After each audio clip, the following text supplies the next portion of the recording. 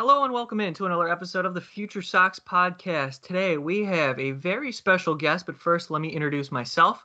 My name is Mike Rankin. Thanks so much for tuning in. Alongside James Fox as well. James, always a pleasure, my friend. But today we have a guest. It is Janice at Baller Librarian on Twitter. She writes for Southside Sox as well as Southside Hit Pen. Janice, thanks so much for jumping on. Thank you so much. Thanks for having me. So I wanna kick things off with you first because we're going to be welcoming on a lot of these White Sox personalities to our podcast, and it's so interesting the different paths we all take to get to this point where we are now as consumers of baseball, but especially White Sox baseball. So my first question to you is, Janice, what is it that got you into baseball at the very beginning, as well as why are you a Sox fan? Yeah, I've been a Sox fan for quite a while. I think my earliest White Sox memory was probably 1993. So a lot of players from that team certainly come to mind. And yeah, it's kind of just been hereditary. My dad was a Sox fan. My grandpa was a Sox fan. So essentially, I kind of had to follow suit. And yeah, I've been following the team, admittedly, very on and off, just throughout my lifespan. And I actually worked for the team while I was in college. I was one of the gift shop attendants, and that definitely gave me an interesting perspective on kind of the day-to-day operations that kind of go behind the scenes at the park every day. That was a really great career experience for me as well, because that's kind of when I thought about journalism. I was a journalism major in college, so I kind of tinkered with the idea of possibly like eventually writing about the Sox. But of course, like for whatever reason, I didn't think it was accessible to me. I was like, no, I can't do that. I can't do that. So I ended up graduating with a library degree after I got my journalism degree. And yeah, kind of bounced around careers for a little bit. And yeah, now I'm actually putting that dream to the test and kind of analyzing and writing about the Sox to this day, which is really cool. So you're contributing to Southside Sox and Southside Hit Pen. What drew you to those sites, and what is it that inspires you to create this kind of content? It was actually the editor of Southside Sox, Southside Hit Pen, Brett Ballantini. I believe the origin story was that he saw me fighting with a Royals fan on Twitter, weirdly enough. And he just approached me and said that my arguments were good, that my passion was there, and kind of asked, like, hey, have you ever considered writing about baseball? And I was like, yeah, sure. About 10, 15 years ago, I thought about it, but never really did anything with it. So that's when I decided to, yeah, actually do the thing.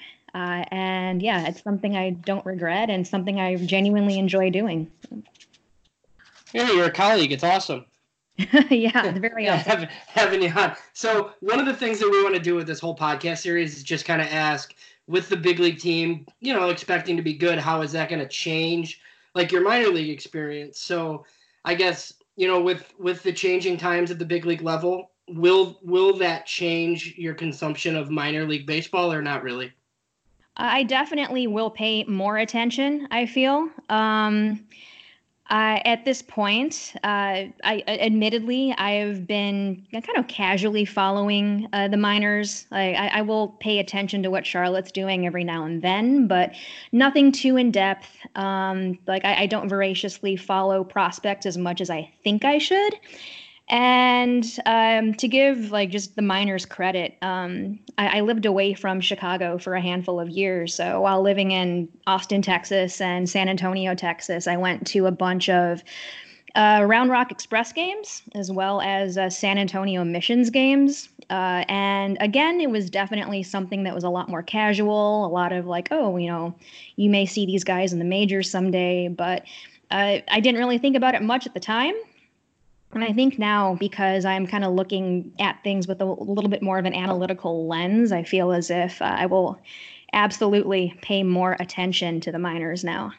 So with that being said, what specifically are you paying attention to in the minors? I know you mentioned AAA, and of course that's the last step. And for a lot of these casual consumers, just keeping an eye on AAA is valuable. But beyond that, what are you looking for now that you're sort of making it an effort to pay attention to minor league baseball?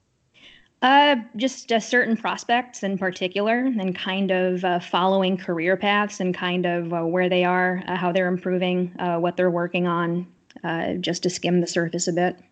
So we have two in particular, right, that we're kind of following as spring training gets started here, and that's Nick Madrigal and Michael Kopech. We feel collectively that, hey, these guys are pretty much ready. Where do you stand on both Kopech and Madrigal at this point? I feel as if they are both ready. I was really excited for Kopech last year, for sure. Madrigal, I believe, is definitely ready. He seemed as if he was ready too when I saw him speak at Sox Fest. Just really excited to see him. Hopefully he's ready. Let's talk about the big league club real quick, just to stay on the topic, because Rick Hahn was very active this offseason, and James and I talked about it a lot. When Zach Wheeler, that deal that we thought was in place and was done, fell apart, Rick Hahn had to make a little bit of a left turn, and the next move that was made was trading for Nomar Mazara. Now, I'm sure, Janice, you saw all the outrage across White Sox Twitter. And I was part of it, yeah. Yeah, you took part, I think, yeah. And rightfully so. We can understand that. So let's stop right there. What was it about that move at the time that created such emotion following what we learned? I just think everyone's feelings were still a little bit sore from the Wheeler deal falling through, and it just seemed that the immediacy of the Mazara deal seemed like a crappy consolation prize. And given the off-season history the White Sox have had, I believe just the current mood at the time was that they were just completely done then and there, that they were just going to acquire Grandal, acquire Mazara, and that's it. Like that was pretty much going to be all we'd see for the rest of the off-season. So that's probably where a lot of the snark and a lot of the anger and a lot of the jokes came from. So I admit, like, I definitely will not turn down an opportunity to make a crack at the front office out of good nature, definitely. But yeah, I remember that, everyone was just generally not pleased. Then it turned into what happened later on and where we stand now. Dallas Keuchel landed, and we have a lot of course, optimism. And you mentioned Yasmani Grandal. Edwin Encarnacion comes a little bit later. How do you feel about the White Sox right now as we stand? Oh, I feel very good. And that might be an understatement. I think when the Keuchel deal was announced, I honestly couldn't believe it. I thought I was being trolled. And I think I might have started a Twitter thread of like just unbelievable reactions that, the White Sox actually got Keuchel, but not to mention a Boris client too, which everyone was saying would never happen. And so they kind of set the tone of, the White Sox are doing things that no one thought that they would do. And so I think that the entire mood of the fan base kind of switched right after that happened. And especially after Encarnacion came on, everyone was like, dang, we might actually have a chance. This is new. This is exciting. Wow. Yeah, so I mean, that whole 2-week period, I guess, they signed Grandal so early, and then everybody freaked out about the Mazara thing. I mean, I've said that if they would have just signed Grandal at the winter meetings, I feel like everybody would have been in a much better mood. But then it took so long to make the next move. And then obviously the next move was Nomar Mazara, which everybody was mad about.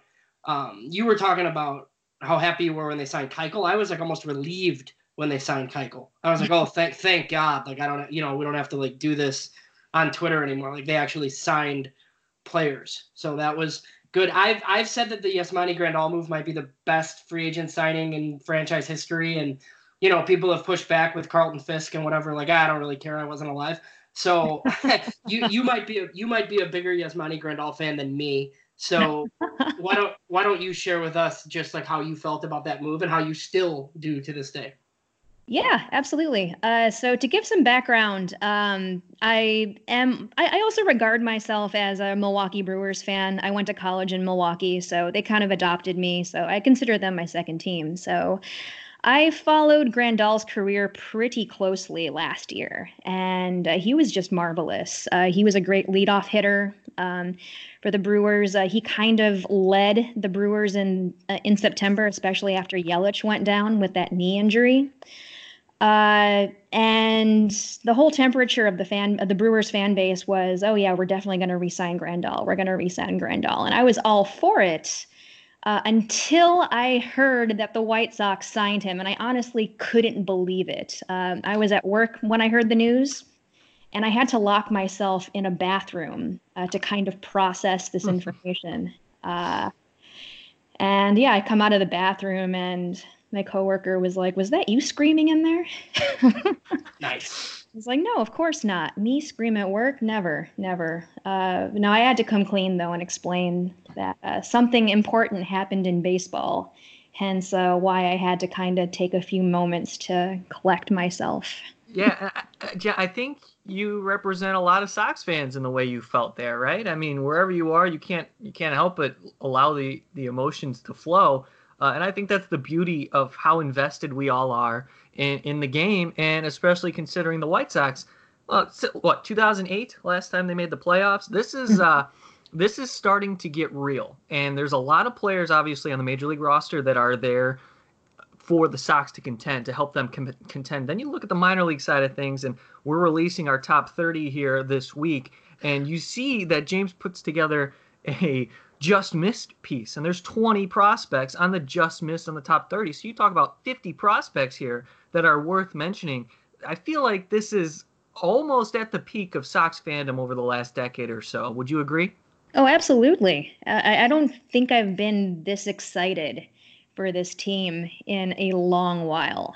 And I have something too. And I went through Southside Hit Pen, and you talked to Brett Ballatini, and you were in Sox Fest. I just came across this podcast. What kind of vibe was it there when you were amidst the crowd of Sox Fest this year? It was very electric, to say the least. Just the energy that everyone had was definitely contagious. It was like really fantastic to meet some of the people that I've been talking to online about the White Sox for so long. So James, I met, and a lot of my other Southside Hit Pen colleagues, and we all kind of shared this sort of camaraderie and a mutual excitement with where the team is headed. I also got to chat with Tim Anderson for a smidge, and that was just beyond cool, to say the least.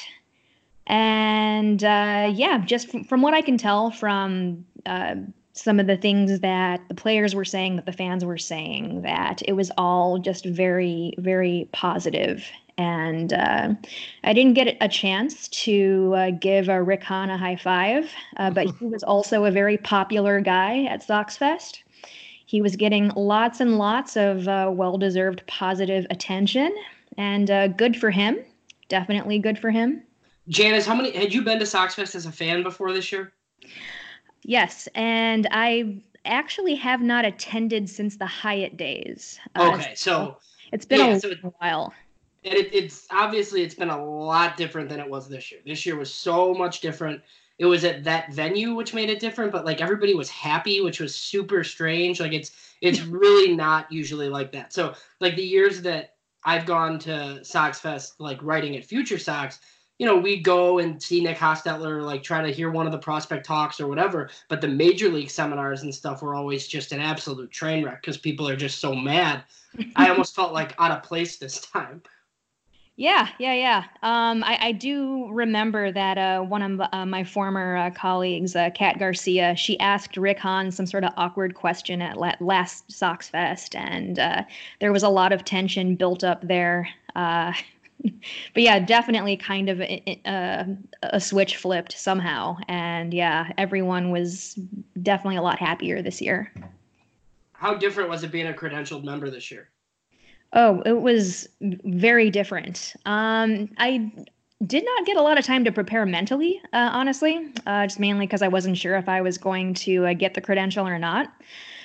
The ability to talk to some of the players a little more casually, as opposed to just talking to them, as a fan. I definitely got to dive beneath I've been following you for a while and I hope you have a great year this year. I actually kind of got to flex my interview muscle and kind of ask questions that I normally would not have the time to ask.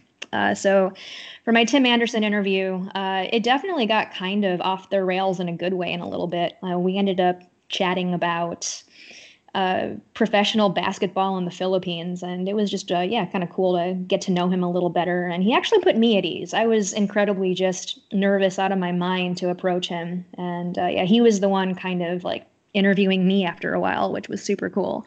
It sounds like you had a positive experience, of course, with that opportunity. And I wanted to ask you this, being a woman in White Sox, MLB, and just sports media in general, of course, we're seeing this platform grow considerably, and we're seeing more and more females getting involved and contributing. And we have one as our Winston-Salem correspondent, Julie Brady. She's been outstanding over the last 2 seasons. She'll be back. And we've had women contribute to Southside Hit Pen in the past. What does it mean to you to be a part of this group now and consider yourself, this media figure and representing yourself and women? It's really fantastic. And like I said before, when I was growing up in college, I had a lot of self-doubt, a lot of no, I can't do this, and no, this isn't for me. And it kind of took at least just knowing people actually read the stuff I write to kind of be more confident and put myself out there more, especially being a woman of color. There's even fewer of us out there talking about sports and kind of putting ourselves out there. And it's really inspiring just to hear someone say, hey, I understand this better because of you, or I'm really glad that there's someone that looks like me that's talking about this, or I'm really glad that there's someone who looks like me that loves the White Sox as much as I do. James, do you have anything else for Janice? No, other than me seeing her push Scott Merkin out of the way at Sox Fest, I think, oh no, I'm just joking. But did that happen? It should have happened. I was about to say, did that happen? It should have happened if it didn't. Yeah, that would take a couple of White Sox golden ales in order for that to happen, I think. Golden ale was pretty good, actually. Yeah, it really was. I really enjoyed it. I look forward to having a couple at the ballpark this season. We appreciate you jumping on and taking some time to talk with us here at Future Sox. You can find Janice's work on Southside Sox and Southside Hit Pen. Follow her at Baller Librarian. That's a pretty good Twitter ad, if I do say so myself. Thank you so much. Yeah, final thoughts before we let you go. What is your ultimate opinion now as we're set for spring training? What are you feeling about the White Sox? How do you feel they will finish the season? I know this is early, but why not? Throw it out there. Absolutely. Well, tomorrow is when pitchers and catchers report. So I'm looking forward to all of the media posts, hopefully, from Scott Merkin in particular. And I feel as if we're probably going to defy all the projections. Everyone keeps saying that we'll finish in third, that we'll end up with an 88-win season and still finish at third. I think we'll surpass that. That is my hot take, is that if, let's just take the division. Why not? Why not? Janice, it's been a pleasure talking to you. Thanks so much for jumping on with us. Thank you, James. Thank you, Mike. Thanks, Janice.